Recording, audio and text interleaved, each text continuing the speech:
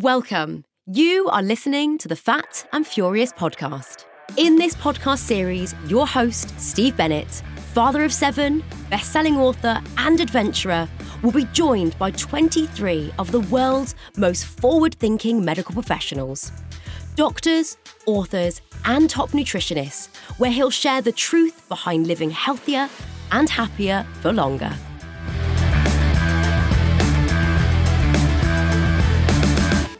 In this episode, I'm going to be talking to Dr. Malcolm Kendrick.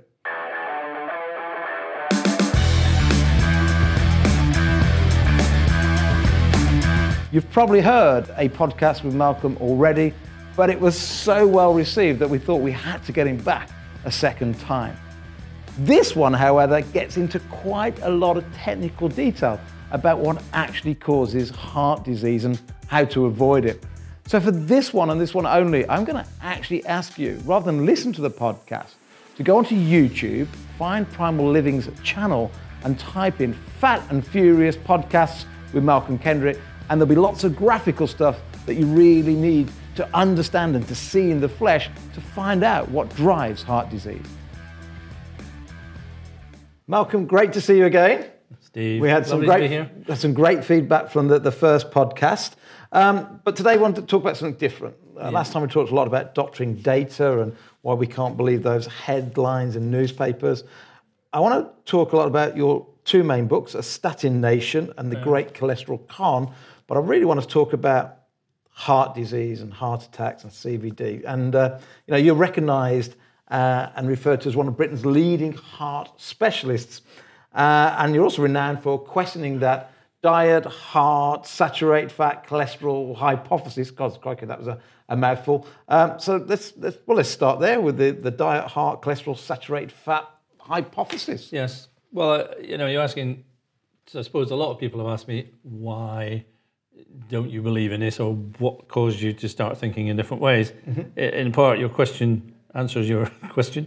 Because it's so complicated. Because you're not quite sure what to call it. And I think that's true. A decent hypothesis should be very straightforward, should be very clear. And if you start having to change what it is, because the diet, heart, cholesterol, saturated, whatever hypothesis it is, started very simple. You eat too much cholesterol, it raises your cholesterol level in your blood, the cholesterol is deposited in your artery, the arteries thicken, narrow, and eventually you have a blood clot and over that narrow part, and that causes a heart attack or a stroke. Mm-hmm. Then, of course, you immediately have a problem as well. Okay, dietary cholesterol is a thing that you find in, say, eggs and animals. All animal tissues have got cholesterol in it.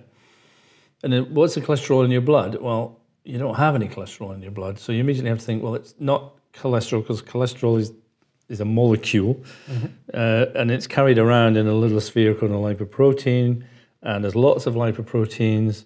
So which one are you talking about? Mm-hmm. And at first, when Ancel Keys, who we know was the man who started this, he didn't even know there were different types of lipoproteins. Right. He just called it all cholesterol, because all lipoproteins carry an amount of cholesterol. Some carry more, some carry less. There's a small one called a high-density lipoprotein, and there's a low-density lipoprotein. That's a good one. Low-density lipoprotein is a bad one. Yeah. Very low-density lipoprotein, we're not quite sure, probably bad, probably good. Then there's a chylomicron. So you immediately think, well, which one? And then they decided it was this one. Right. And increasingly now they're saying, well, there's very low-density lipoproteins that seem to be bad as well. And then people are measuring the proteins attached to these apolipoproteins called apolipoprotein B100, and they're talking about particle numbers rather than LDL-C. Mm-hmm. Even today, you probably can't find a cardiologist or anyone in this area who will actually be able to sit down and say, this is what I'm talking about. Right. Because it's become incredibly complicated. Mm-hmm. But stepping back from that, when I really started looking at it, became interested in, we're going back to the early 19th century now. when myself... You're not quite that old. Well, when myself... my notes say you've been a leading heart specialist for around 30 years. 30 years. Not 100 Well, years. Probably not leading, but never mind. Me and Rudolf Virchow in Vienna discussed this, obviously. No, we were looking at it and I started looking at it and thinking, now here's a comment, and it won't mean anything to you now, but hopefully at the end of this it will. Okay. A researcher at Aberdeen University, where I did medicine, a female cardiologist, which in that time was like a unicorn, talked of and never seen, was giving us the talks, tutorials on heart disease, and she said something which was, LDL cannot penetrate the endothelium.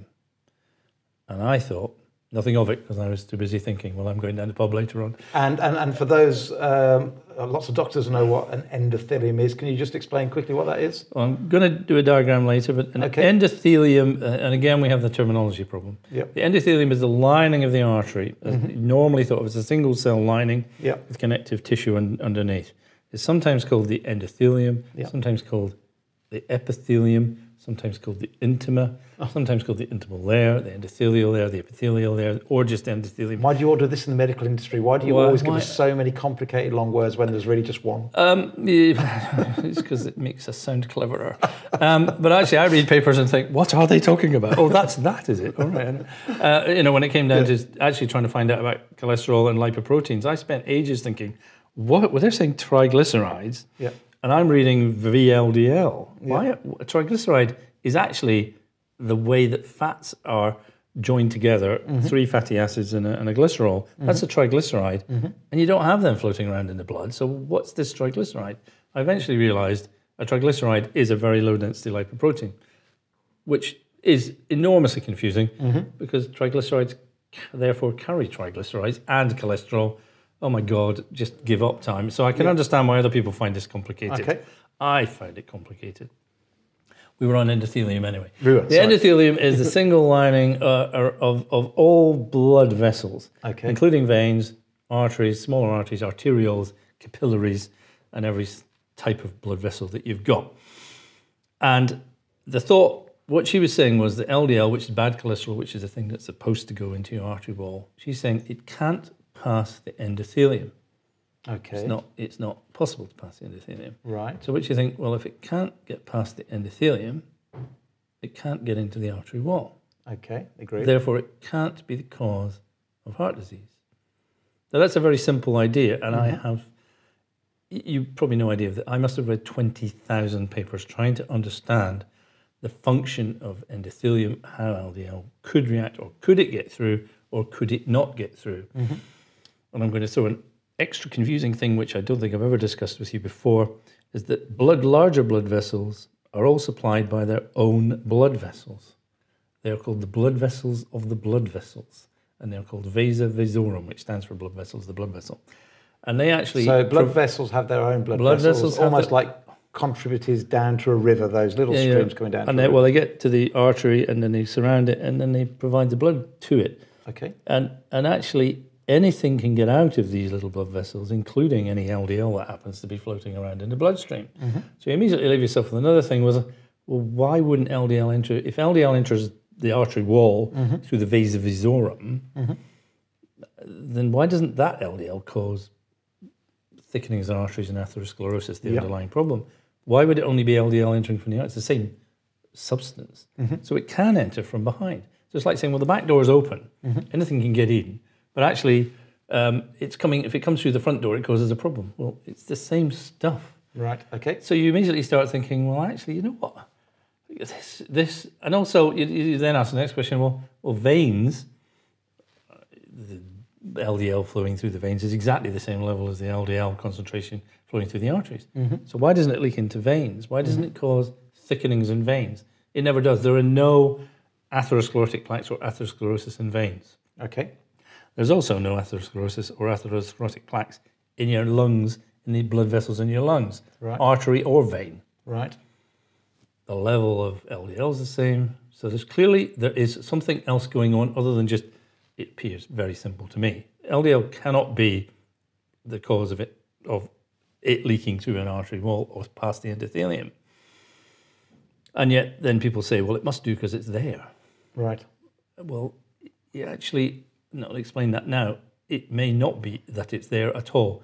We may have been, if you like, you've ever seen the film 12 Angry Men, where everyone says, here's my evidence against this person, and there's a knife that no one's ever used, and I heard him shout, I'm killing you. And they've gathered all the evidence together, and at the end of it, the jury realised that all this evidence was actually nonsense. Yeah. Because when you start pulling it apart, it's nonsense. So I think... It's kind of like, and we've said this when we've chatted before, it's kind of like for many, many years we were told diesel cars were good for us, and now we're told it's completely opposite. Get rid of diesel, go back to petrol, or better still, electric if you can. And we just got it wrong. So Yes. we're saying in your book, The Great Cholesterol Con, have we been barking up the wrong tree with what Yes. causes heart attacks? Because people have heart attacks, and it's still, although it's on the demise in the UK, mainly because we've stopped smoking as a nation, or most people have stopped smoking, therefore heart attacks have come down a little bit. It's still the biggest killer in the UK. So if we're barking up the wrong tree and it's not really cholesterol, what I'd like to get at in this hour, and whether it takes us 5 minutes to get there or the whole hour, if it's not cholesterol, what is it that's causing people heart attacks? Yes.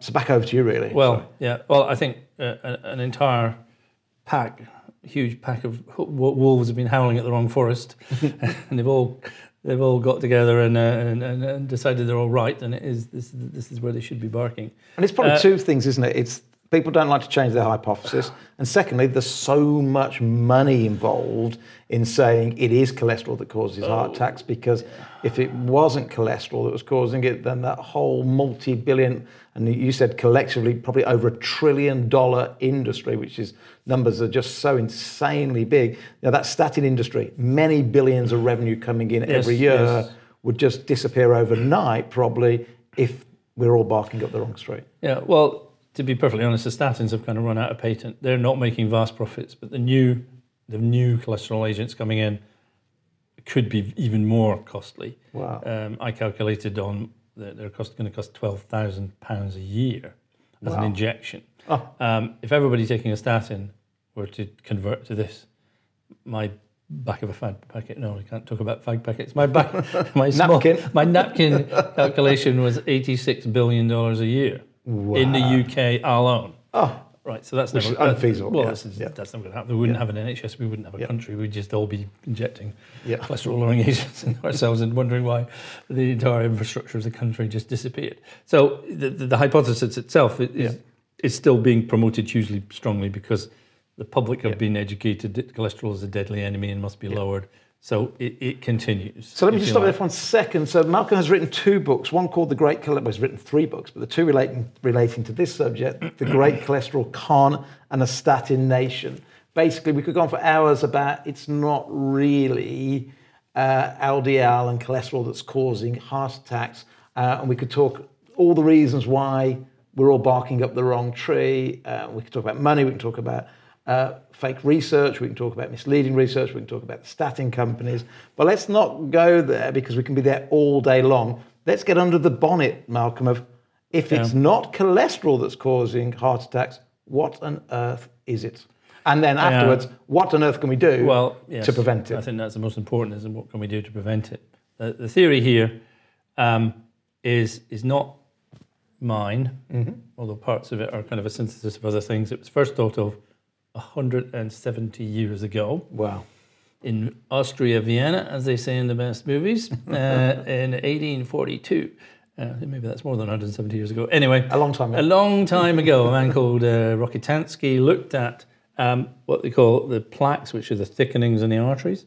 And he said, these look like blood clots to me in various different stages. Some of them new, some of them have been there for ages.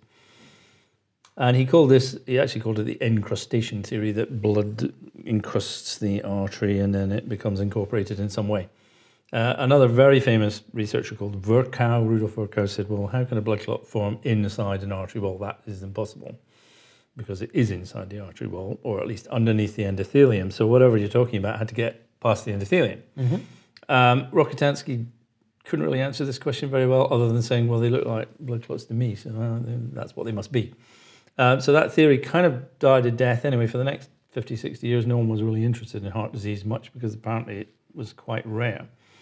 And then other people started to take up the ideas, and over the years, many people have come back to this and said, you know what, I think there's something here, really is something here. There's some critical factors they did not know, which destroyed the idea, but we now know the things they didn't know. Had Rokitansky known that there was a thing called an endothelial progenitor cell, he would have won the argument, in my opinion, because he would have said, well, endothelial progenitor cells cover it up, form a new layer of endothelium, blood clot ends up inside the artery wall. He couldn't say that because he didn't know they existed until it wasn't until 1996 that they were identified as existing. Although up to that point, what anybody thought happened if you damage the artery wall is a moot point. There was no answer to that. Because if you damage your skin, you scratch your skin, what happens is you get bleeding, then you get a blood clot, and then the skin will grow up from underneath and blood clot will fall off. We call it a scab. Clearly, that happens because the skin has got different layers underneath it, so there are like 4, 10, 11 layers of skin gradually growing up. So they can push it off, it breaks off, it's gone. But clearly in an artery, if a blood clot was to form inside an artery, then if it just broke off, then it would just travel down the artery until it causes a heart attack or a stroke. So it cannot be allowed to do that. And just explain that a little bit further. If it was to break off in a big part of the artery, it'll travel down and travel down and travel down until it finds a narrowing of the artery, cause the blood clot, and then we either have a stroke or DVT, or some other bit of your body gets damaged. I mean, that's what happens in a stroke, is that a blood clot forms in an artery in your neck, which is what happens in a heart attack, but it's a slightly different process. A blood clot forms in an artery in your neck. It does break off. It travels up into your brain. The arteries get narrower and narrower until eventually blocks the blood supply, stroke. In the heart, the blood clot that forms over the artery doesn't move, so it blocks the artery downstream from there. So you have a problem is, assuming that blood clots can form inside arteries, which we know that they can, what does the body do with them? Well, it can't allow it to break off and travel down because it will cause untold damage. So what happens is assume you damage the artery wall, blood clot starts, sticks to the artery wall. Now, a large part of it will be shaved away because the body's got fantastically complicated ways of getting rid of things. There's a thing, there's an enzyme called plasmin. Well, plasminogen is incorporated into all blood clots as they form. It's then triggered or changed to plasmin by tissue plasminogen activator, which you may have heard called a clot buster. People are given clot busters after heart attacks and strokes. That's to break the clot up. So you're given a shot of this. But the body's got it produced anyway. So gradually the clot gets dissolved slowly, so that each little bit doesn't block further down. It reaches a certain size. Now at that point, you've still got a bit of a shaved off blood clot there. So then what happens to it? Well, if it just broke off then, you just expose the area and have another blood clot form. So you say, well, what was the point of that? You just get blood clot, blood clot, blood clot. Because if it moves, you've now got a hole in the artery wall. You've got a breach in the artery wall. So essentially, the only thing that can happen is that what they call an endothelial progenitor cell, which are made in the bone marrow, they're floating around in the bloodstream, spots the area of damage, sticks to it, stick. They then grow to form a completely new layer of endothelium. Endothelial cells, epithelium, and the blood clot is now inside the artery. Because that's the only thing you can do with it. There is nothing else you can do with it. And this process has been widely, this is not just me making it up and saying there's things called endothelial progenitor cells and this is what they do.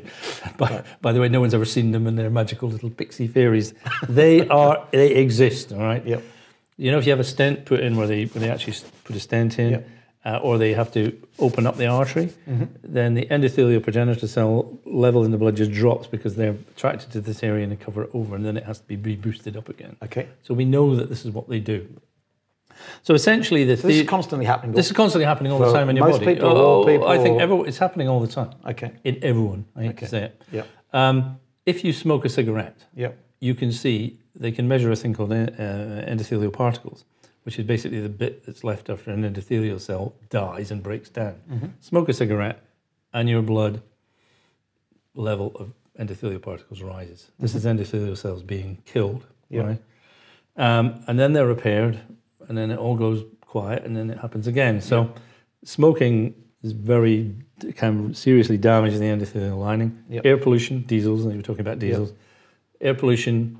Why does air pollution cause heart disease? It's breathed in. This microparticles damage the endothelium. Endothelium breaks down, small clot forms, drawn into the artery wall, and it's got rid of because our repair systems are working all the time. So most people, if you like, and I say to people, what's happening is if your repair system is operating or can operate faster than the damage, nothing happens. The moment the damage happens faster than the repair, the plaque is stuck and then starts to grow. at the same point because the same thing's happening, more likely to happen at the same point.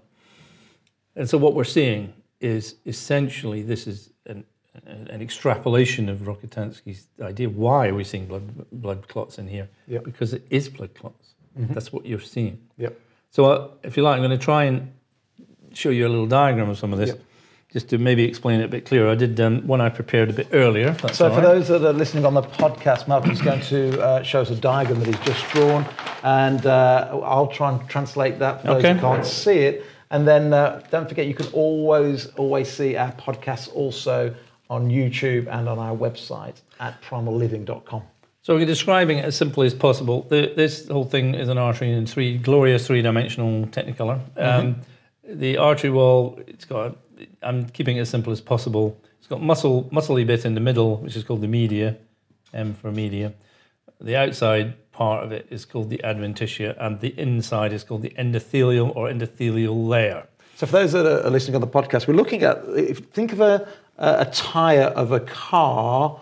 Imagine the actual tyre around the outside is the endothelium. Yeah. No, well, the endothelium. The tyre, that would be the tyre. That would be a rim, maybe. I don't know. And essentially, the bit that is of most interest. I've also drawn a thickening sort of nasty bit in it, which is called the plaque. Now, the plaque is in the middle layer of the artery wall. Yep. It's not in the it's underneath the endothelium. So the plaque's inside the tyre of a car, basically. In that bit. It's inside the tyre, and what it tends to do is actually it tends to balloon the artery out behind it rather than push in. So you've already seen diagrams of people saying the artery becomes a kind of asymmetric shape. It doesn't. This tends to remain circular at all times, although it begins to shrink down. So the inside of the wheel rim stays almost perfectly almost circular. round. However, almost until this reaches a really huge point, in which case it starts to push in. Gotcha. So that makes sense to you. Makes complete sense. So the endothelium is like tiles on your wall, essentially. Yep. It's just, and these are bigger than actually endothelial cells. And I've tried to show this. Each endothelial cell is a tiling the lining of your artery. And another thing I'd like to point out, which is on the inside of each tile, is I've done it as a little wiggly thing in green, and actually the term for this is called glycocalyx. Ask your GP, they've never heard of it. Right. All right. It wasn't discovered until very recently. If you try and pick up a fish, it slips from your fingers, not all fish. Some of them are like sharks, don't do that. But they slip because they're covered in glycocalyx. Okay, so it's that same material you got on the outside? Same material. It's a protein glucose or sugar, like a little frond. It's a forest. If you see it, it actually looks like a forest, minute forest, or a very long lawn stuck to the side, stuck to all your cells. And the importance of this is, A, it's very slippery, so everything slips through in its simplistic way. And that helps the blood flow. It helps the blood flow. It stops nasty things. It stops damage to the endothelial cells, because obviously things don't bang directly into the membrane of the endothelial cell.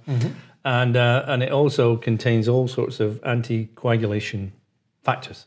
So this stuff stops your endothelium. Give me that word again. Sorry, anticoagulation. That's the bit, the blood clotting. Against clotting, coagulation clotting, anticoagulant. You'll see again 1 million terms for coagulation and anticoagulation, prothrombotic. Anyway, but many terms are used. So this stuff that lines all your arteries, that lines your endothelium, is hugely important. It also contains the thing that makes the single most protective substance in your body is called nitric oxide. So sitting inside the glycocalyx, and it's not this size, it's about a trillionth of that size, is the place that nitric oxide is made. Not entirely. And this substance, going back, I think we talked earlier, nitric oxide is hugely important. It's the most important single substance with heart disease. Some people say it was first discovered by the workers in Alfred Nobel's factory, Nobel of the Nobel Prize. Okay. He made his money by making dynamite. I know many people don't know that. Isn't that fascinating? The guy that founded the Nobel Prize. Is it true that he did that because he not so much wanted to cover up the fact he was a dynamite manufacturer, but take a take the eyes off the fact he was making dynamite. Well, he apparently had a dream and he didn't want to be remembered as a warmongering swine, so he decided to set up the Nobel Prize. But if you're going to make dynamite, you have to add nitroglycerine to it's a sort of clay substance to hold it stable, and so you have to stir the stuff to make the nitroglycerine. And the workers used to sit on a single-legged stool, stirring very, very carefully, and they didn't fall asleep, which is why the stool had one leg. And if they stirred too fast, boom. If they stopped stirring, boom. Yeah. So they had them surrounded by on the beaches, surrounded by sand dunes. So if they went boom, it only killed one person. Anyway, what was discovered was people working there, the workers, when they were there, if they had angina, which is caused by narrowing of the arteries and reduced blood supply, it's like cramp in your heart. If they were working there, their angina went away. Wow. Yeah. So the angina went away because of the presence of nitric oxide. Well, the nitroglycerine was converted to nitric oxide in the glycocalyx. Yeah. Open the arteries up. Yeah. It's also anticoagulant. It's really the super healthy substance of the world. Yep. And from that, they produced a thing called GTN, glycerol trinitrate, that you stick under your tongue if you have and you can use it as a spray, and there's many different forms of it. Yep. And Alfred Nobel had angina but refused to take it. And then, interestingly, the discovery of nitric oxide by a guy called Ignario in the mid-1990s won him a Nobel Prize. So, we closed the loop on everything. So let me put this in for two reasons. One, into a little bit of plain English for those that are listening on the podcast, but also for those that are watching on the webcam. Let's just go back one step. So we have the arteries, which are the big blood vessels within the body. We have veins as well, but we're just going to talk about the arteries, the bigger blood vessels. The wall is called the endo. Well, the whole wall is just called the artery wall. The artery wall, which consists of an adventitious, which really is it holds it together. Okay, if you like. And then in the middle of that, you've got the media. Yeah, which is got what they call smooth muscle, which can contract and relax to contract and relax the artery, and connective tissue. Yeah. And then on the lining, on the inside, this is the bit that seems to be the most critical. It's the inside lining of the artery, your endothelium, which then on the inside of that again has this substance which is a bit like the fish, the outside of a fish, that slippery bit called the glycocalyx. The glycocalyx, and that is the bit that holds the nitric oxide. And creates the nitric oxide, and that's important because that relaxes the blood vessels. And also nitric oxide is the single most powerful anticoagulant agent known to nature. Stops blood clotting. So what you're going to say in a bit, hopefully, if I've got this right, is we have to eat foods or do whatever in our lifestyle to increase the amount of nitric oxide in the body. If you can, anything that boosts nitric oxide is good for cardiovascular health. And there's many things that can do that. Interestingly, Viagra does that. Viagra was actually a heart drug in its initial development. It was going to be used for angina, but it didn't work too well. But in what they call the preclinical trials, where they're not the major clinical trials, where they're first trying it out with humans to see what happens. So you get volunteers who are obviously very brave or need the money. But it tends to be people like prisoners and army people. But anyway, during the trial, the people taking the Viagra weren't handing their tablets back. So at the end of the trial, they were just keeping it because they'd found a different benefit. And they didn't know this, and they thought, oh my goodness, that was how it was discovered. Yeah. Interestingly, Viagra is now used for altitude sickness because it actually has an effect on your lungs. It reduces the blood pressure in your lungs and stops leakage of fluid out of your lungs, so you don't get pulmonary, what they call pulmonary edema. Yep. So it's used for that. Wow! And in fact, studies have shown that if you take Viagra, having had a heart attack, it greatly reduces your risk of having another heart attack. So although people with heart disease are warned not to take Viagra, it's like should be the exact opposite. So let me get this right. Yeah. We, every article we read in the newspapers, every time we go to the doctors, we talk about heart disease. It keeps coming up, cholesterol. But what we're saying here is, there's loads of proof that says nothing to do with cholesterol. The most important thing is, are you self-generating enough nitric oxide, or are you getting it through your food or your lifestyle? Yes. This seems to be really important. It's absolutely 100% critical. Wow. I mean, is it true to say anything that increases your nitric oxide is good for your cardiovascular health. And one of the best things is sunshine. Okay. Sunshine creates nitric oxide in your skin. It's stored, I'm not sure how. Yeah. When people first came across nitric oxide, they didn't think it could exist in the human body because it's what they call the radicalist free radical. One nitrogen, one oxygen, one free electron should react with everything in about 0.000 millionth of a second. Wow. It does react that quick. gift from 90 million miles away keeps giving, doesn't it? The sun keeps giving. There's proof now that getting more sunshine lowers your risk of cancer. Yeah. What you're saying here, and getting good sunshine Yes. lowers your risk of heart disease as well. Well, it was Zoe Harkin. We did a review of the Ansel Keys 7-country study, and she found the one factor that was most important was latitude. So the nearer to the equator you were, the less you got heart disease. Incredible. So anyway, that's probably true as a finding. Exercise will increase your nitric oxide. Certain things will decrease it, and quite nastily. One of them is actually lead poisoning or increased lead. And as you know, we used to stick lead into all cars to stop their engines backfiring. During the 1960s, 200,000 tons of lead a year were expelled into the atmosphere in the United States alone. Wow. And you can now see that if you have higher lead levels, it damages the glycocalyx and endothelium quite badly. Yeah.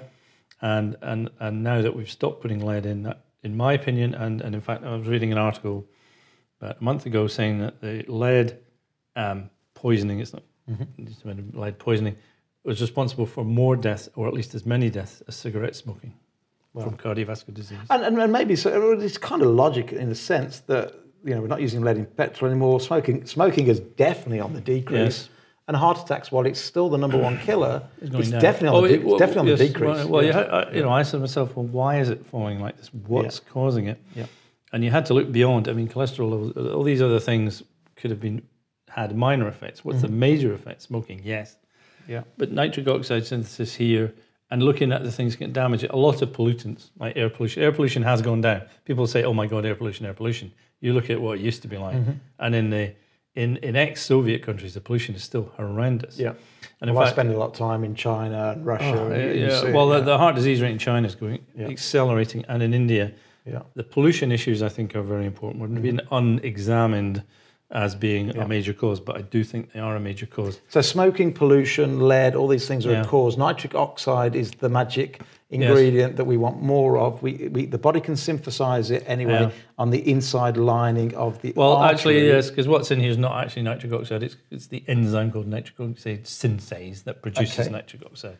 So but it effectively is. Yeah. And that requires the cofactor for making nitric oxide is nitric oxide synthase, which is the enzyme, reacts with L-arginine, which is a naturally occurring amino acid. Yep. And that together, they produce nitric oxide. Okay. So if you boost L-arginine synthesis or in the body, it's difficult to know what the correct level should be. How much do you need of it? Do people get low in it? Yeah. There's conflicting results, but also L-citronine is another cofactor that actually protects the L-arginine breakdown. So L-arginine, L-citrulline increase nitric oxide synthesis. What's the link? Because L-arginine is put in a lot of supplements that people that go to the gym. Is that related? Is there a reason for that then? I'm not sure why they do it for going to the gym. I know from a heart disease, but I don't think anyone does it from this perspective. There's a lot of muscle products have L-arginine. Well, arginine is found in most meats, if you like. It's naturally occurring. Most people probably have more day to day than they need, I think. I want to keep on nitric oxide for a second, symbol NO for those that are into their chemistry. Because this seems NO minus. NO minus, is it? Okay, so NO minus. I want to keep on this for a second. The reason I want to keep on it for a second because it seems so damn important. So we can produce it in the body. What sort of food types? So you've already mentioned get out in the sun more, and sunlight is good for the synthesis of it. Any food types in particular? Well, I do know that beetroot, anything with nitrates in it, anything that says nitrate will partially convert to nitric oxide through the nanosynthesis. So I'm not going to give you a list. And the reason why is I can't remember. I think kale. I'll get your list put up onto the Primal Living website. I think kale is I might I be think making you're right. I might be making this but up. we'll double check later. But it's because obviously I'm a theoretician. You know? I will die of a heart attack knowing why I died of a heart attack, but not done any of the right Let's things. not help. Let's not hope so, Mark. So where are we? We need your genius. Is another thing that that obviously can damage the glycocalyx. Yep. Is a raised blood sugar level. People with diabetes, if their glycocalyx was say normally 3 feet thick. Yep. Then if you've got high blood sugar levels, it's now 1 foot thick. A big difference. It really knocks it down. Wow. And in fact, spikes of blood sugar really rip it off.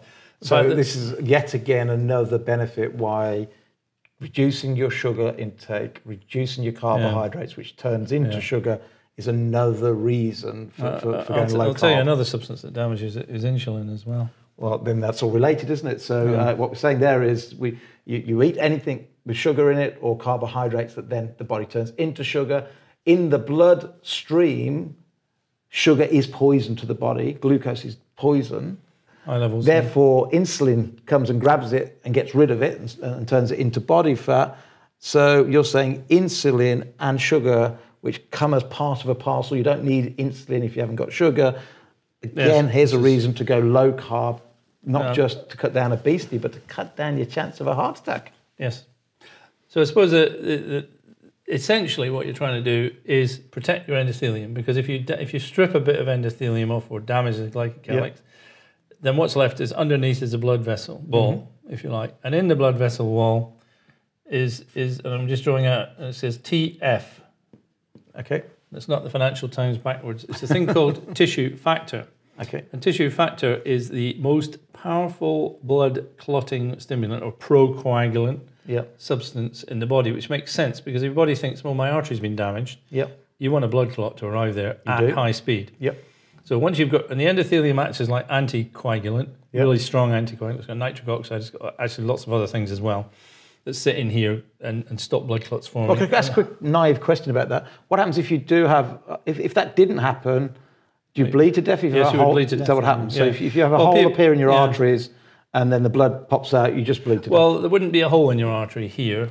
I mean, basically, if normally a damage to that would have come from an external side. Right. So someone would have stuck a claw in you or a knife in you. And so that would be going the opposite way around. Okay. But of course, because the highest level of tissue factor is sitting in the outside wall here. Well, that makes sense because if that happens and then it penetrates into the artery, and then your body says, I've got a clot. I've got a clot now. I've got a clot right here. And I've got a clot immediately. And that otherwise stops you bleeding to death. Because everybody thinks your immediate thing, or certainly as a layman, which I was for 52 years of my life, you think blood clots are a bad thing, but if they didn't happen, then you'd bleed to death. Oh yeah, well, I mean, there are conditions, haemophilia.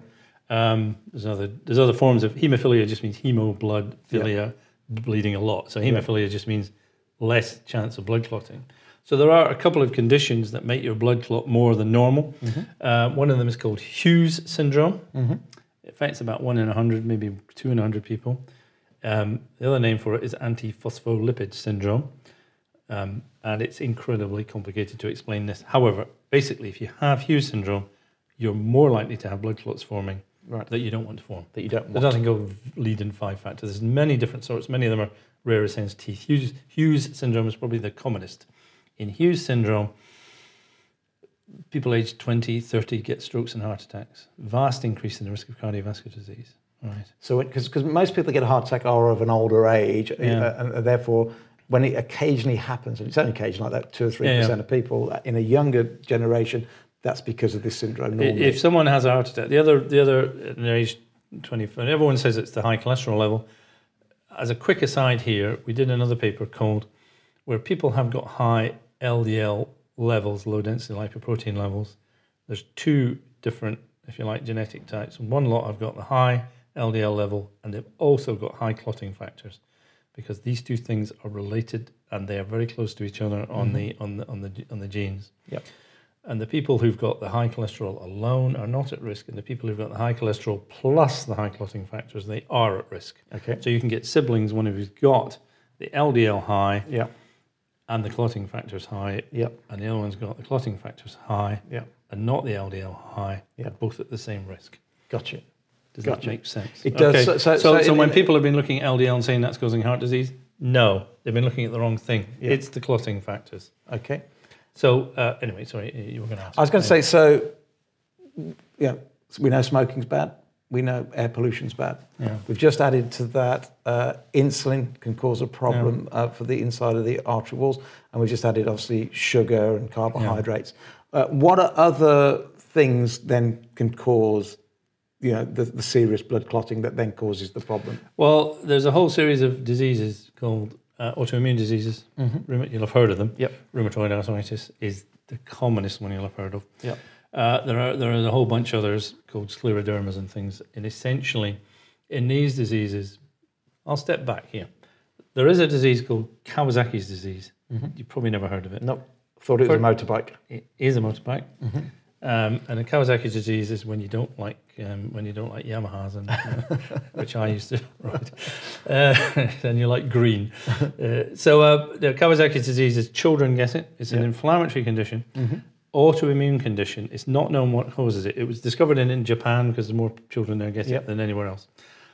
One of the things that it is what they call it causes endothelial damage, quite severe, because it damages the lining of the arteries and the smaller blood vessels. Children who've had Kawasaki, some children, not all, children who've had Kawasaki's disease can die of heart attacks aged 4.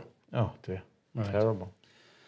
Now, it's a sudden burn through. It's 3 or 4 weeks and then it's gone. And most they thought, well, it's gone. It was not a terribly severe condition. The tips of your fingers tend to peel off, and the skin on the tips of your fingers. But it causes endothelial damage. And what you get with these children is severe arterial damage occurs in a very short space of time. Mm-hmm. They actually get what you call aneurysms, which is like ballooning, which is normally a very late stage of atherosclerosis. They get super accelerated atherosclerosis.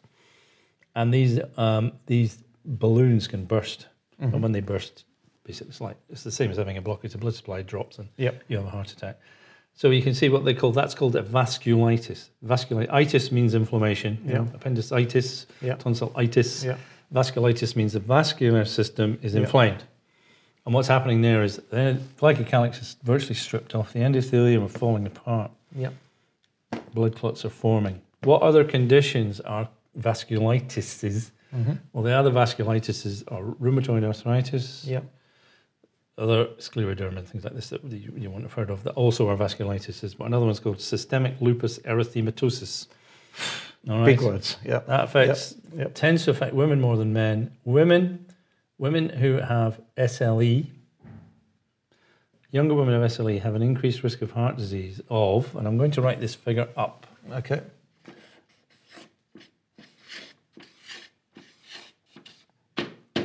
$5,000% increase. Yes.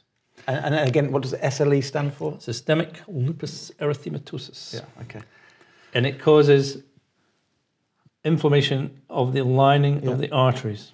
And is this? And what causes SLE in the first place? Is it bad luck, or it's called autoimmune? We don't know. So it's a breakdown of the immune system again. It's the body starts attacking itself. Yeah. You've heard of rheumatoid arthritis, where the body attacks its joints. Yes. But it also attacks the inside lining of the arteries, and the risk of heart disease is hugely increased in rheumatoid arthritis as well. To avoid SLE, would things like looking after your microbiome, looking after your gut? There's quite a lot of work into this. Yeah. If you want to reduce the inflammatory response, I mean, these people are usually given strong anti-inflammatories. Right, okay. And another problem with the anti-inflammatories is the strongest anti-inflammatory are the steroids. Yeah. Yeah. Steroids damp down the inflammation, but steroids also damp down the healing systems in the body. And if you give people steroids, the latest risk factor calculator in the UK, called QRisk3, which is what they might use when you go to your GP. So you put in all these risk factors. Yeah. What they now have is steroids are a risk factor for heart disease. Right. So corticosteroids, which come from cortisone, which is the stuff that's produced in your body. Yeah. Steroid just means the ring structure. Corticosteroids. So there's a confusion here because people with SLE will normally be given steroids. Yeah. People with rheumatoid arthritis will normally be given steroids. Yeah. Is it the vasculitis or the steroids, or both? It's probably both. So let's put these things back into plain English again then. Right. So We don't think it's cholesterol that's causing most heart Forget- disease, most heart attacks. forget Well, it, no, forget it, forget it. Let's forget it. for Let's now. talk about the Let's real- forget it. let's Talk about the real world Yes. then. And we know that heart disease is on the decline, but it's still a major concern for most people. So we've talked about some of the things that cause it, like carbs, sugar, lead poisoning. We've talked about smoking, of course. We've talked in great deal about the arteries and how it's made up, the artery walls and so on and so forth. Nitric oxide, we want to get as much of it as we can. Yeah. Sunlight's good. Certain food types, we believe, is good. What are the main things that people of all ages can do to reduce their likelihood of having a heart attack, other than the things that we've just mentioned? All right. Well, I mean, So I know you keep saying stress. We haven't mentioned exercise. Okay. Exercise is it raises nitric oxide. It's been proven to do that. That's the reason why exercise is good for the heart, then, is it? Or one of the reasons? One of the reasons, I would think. I mean, a lot of these things are interconnected with each other. So, I mean, exercise is very good. Yes, you talk about stress. What also damages the lining of the arteries? Stress hormones, cortisone, cortisol. If you're stressed, your body's producing too much cortisone, Okay. and it's up all the time. Yeah. That also tends to raise your blood sugar levels, and all these things happen at the same time. So, Is that the link then between, because I hear that and read that all the Yeah. time, that stress can cause heart attacks, or it's Yes. one of the biggest contributors. yes. Overstressed people have heart attacks. It's because the hormone cortisol affects the lining. yes, not just good, there are other hormones, but that is also happening under stress. All arteries are also innervated by nerves, and if you're stressed, they activate, and your blood vessels narrow, and your blood pressure goes up. So another thing that can damage all of this is you're going to ask yourself the question, how come none of these things, all these plaques, narrowings, blockages, they only happen in arteries? They don't happen in veins. Right. What's the difference? There is no difference. Structurally, a wall in a vein is thinner. Yeah. Structurally, they're exactly the same. Yeah. So what's the difference? The difference is the blood pressure in veins is about 6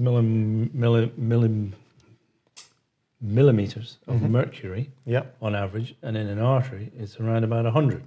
This is 30 times as high. So that the veins and arteries are made up of pretty much the same material and structure and everything, but the main difference is the pressure.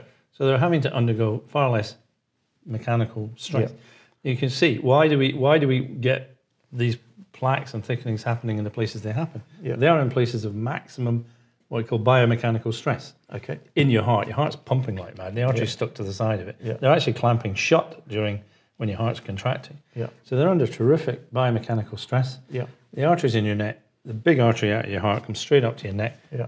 What they call bifurcate, splits in two. Yeah. A huge amount of turbulent flow going up to your neck. Yeah. You don't get, this is where you get these blockages. Right. This is where you get these things happening. Where there's pressure. So almost it doesn't matter what else you do. If your blood pressure is really low, Yeah. so you take a vein, you can do this. It's been done. It's not Yeah. an experiment. You can take a vein out of the body Yeah. and you can put it into a place where it does the job of being an artery. Yeah. And you do that. It's called the coronary artery bypass graft. Right. Okay. Yeah. They last about 6 to 7 years before they are completely blocked with atherosclerosis. Well. All right? Yeah. So what's changed? Yeah. Why It didn't didn't have any atherosclerosis, none before? and now it's atherosclerotic. So when it was acting as a vein under low pressure, no problem. Put that same vein, make it behave or act an as an artery, artery you've got a where there's problem. no pressure, and we've got a problem. Well, this is an issue that I've never been able to understand with the cholesterol hypothesis. Why nothing in veins? The levels are the same. They've both got vasovasorum, by the way. So what's different? Well, the only difference that you can think of, the other thing is if you get pulmonary hypertension, which is the name for high blood pressure in the arteries and veins in your lungs, you can get atherosclerosis in your lungs. Right. And there is a condition where you get an artery that pops out the wrong place and goes up into your lungs.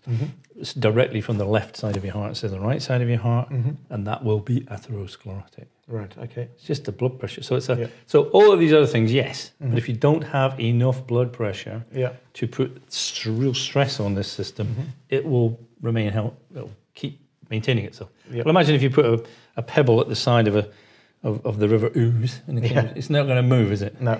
You stick it on the side of the Angel Falls or something in Argentina. Well, it'll be washed. The pressures and stresses are just hugely different. Got right? it. Got it. So we've talked of reducing stress levels, very important. Anything you can do to increase nitric oxide in the body. Yeah. Sunlight being a great reason.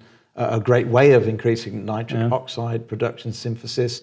We've talked about, obviously, not smoking. I think everybody knows that one now. Lead in the air, pollution, diabetes, stress, diabetes sugar. because of insulin, sugar, all those things. Any other things? I really want to focus the last sort of 10 minutes on what else to do to prevent a heart attack. I'd like to give you one example of why this hypothesis, I believe, is you can't explain it another way. You've heard of sickle cell disease. Mm-hmm. The cells in the body are sickled, which means they look like little crescents. Like a half moon. Like a half moon. Yeah. A gibbous moon. No, not a gibbous moon, crescent moon. So you've got these things travelling around in the bloodstream. Yep. Now imagine, and they are very sharp and pointy at the end. Okay. And as they travel around the body, the likelihood is that they are causing damage to the blood vessels. Mm-hmm. Yes. If you want to talk about risk, the risk of having a stroke or cardiovascular disease when you're a young person with sickle cell disease is move that along one, because it's 50,000%. Wow. Okay.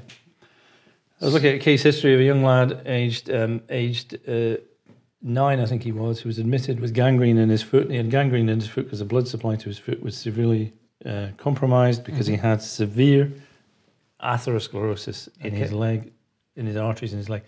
A stage that happens later on to get calcification. Sometimes the artery actually ends up becoming bone, almost hardened, and that's a very late stage. This boy had calcified arteries in every part of his body, aged 8. His brother had already died, aged 5, of a stroke, and he had no other risk factors for heart disease, except for the fact that biomechanical damage of sharp, spiky blood cells going through his blood was stripping off all of this. And genetic or? Well, the disease is genetic. It's actually not a disease. It's a disease of, more in the Middle East, it's protection against malaria. Right. People with mild sickle cell disease are less likely to get malaria. Yeah. People with severe homozygous sickle cell are likely to die very young.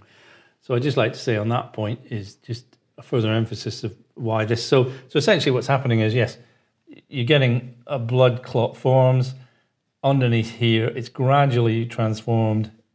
If it's not cleared up fully, it's gradually transformed into a plaque, which gets bigger and bigger. Yep. And the final event is a blood, this, if you like, bursts, or the plaque, the endothelium thins over the top of it. It exposes it to the bloodstream, and then you get a big blood clot that blocks the entire artery. So is that an explosion from within the artery wall? Well, they call it plaque rupture, right? Okay. Which is probably what is happening. So the plaque ruptures, and then if it's already narrowed, the blood clot that forms blocks the entire artery. Yeah. That's when you get a heart attack. Okay.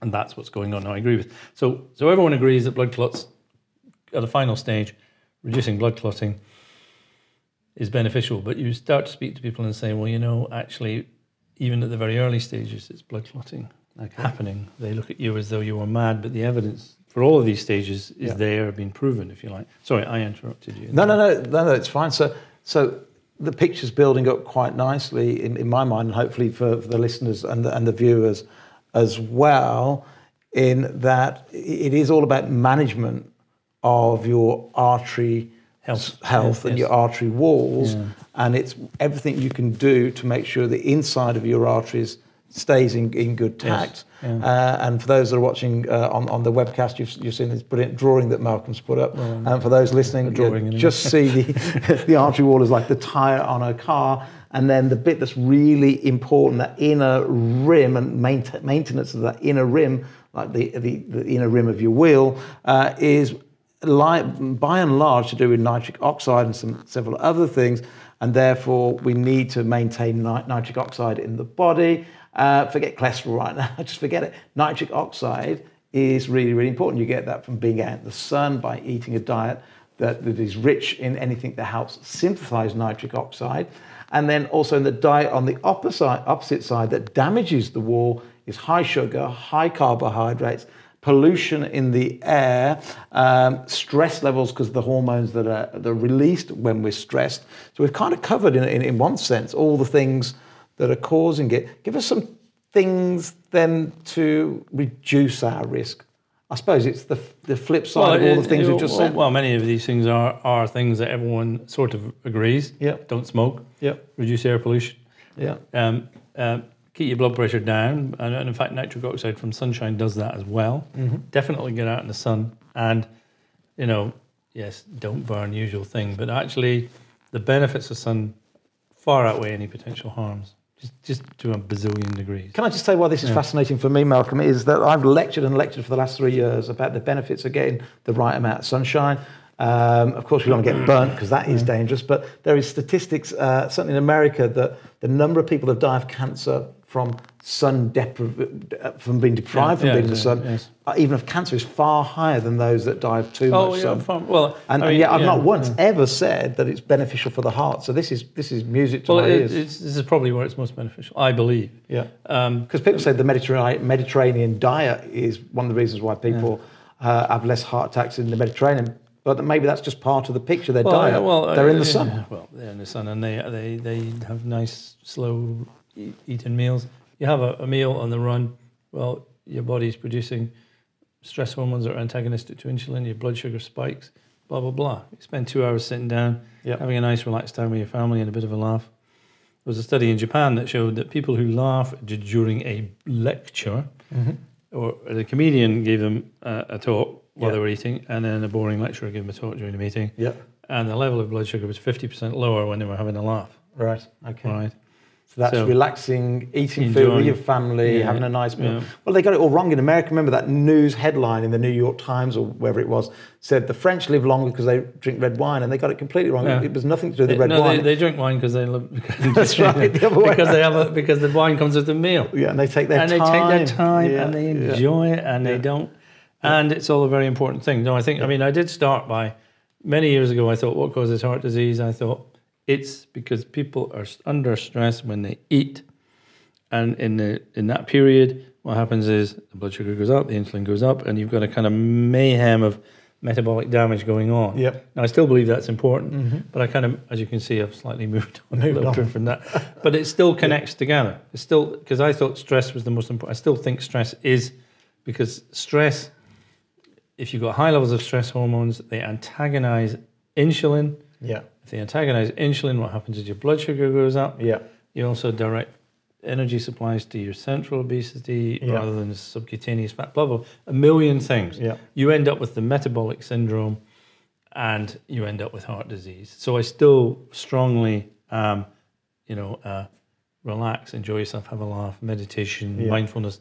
All of those things are really, really important. I don't think, I wouldn't want to suggest that I'm not saying these things. These, for most people, if you look at Russia, after the breakup of the Soviet Union, the Eastern European countries that were in the Soviet, their rates of heart disease went through the roof. Yeah, they didn't change their diet, they didn't change anything else, they just were stressed to hell. And, if you look at Lithuania was my favourite example of a country.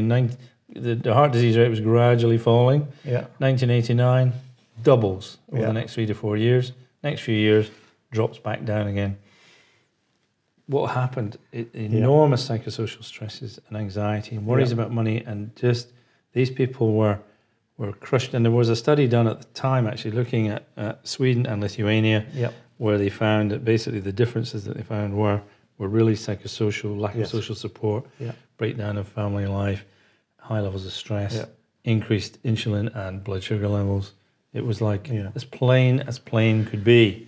Dr. Malcolm Kendrick, I'm going to have to stop you there because we've almost been going in and out. So can we just finish on, let's have 5 top tips from the gentleman that I believe the #1 heart expert in the UK. And I know a lot of great heart experts. I've got to be careful. I'll say one of actually, because Asim I'm going to talk to in a couple of weeks' time, Dr. Asim. But let's have then the 5 top tips for avoiding CVD, heart attacks, strokes. They're all one and the same things.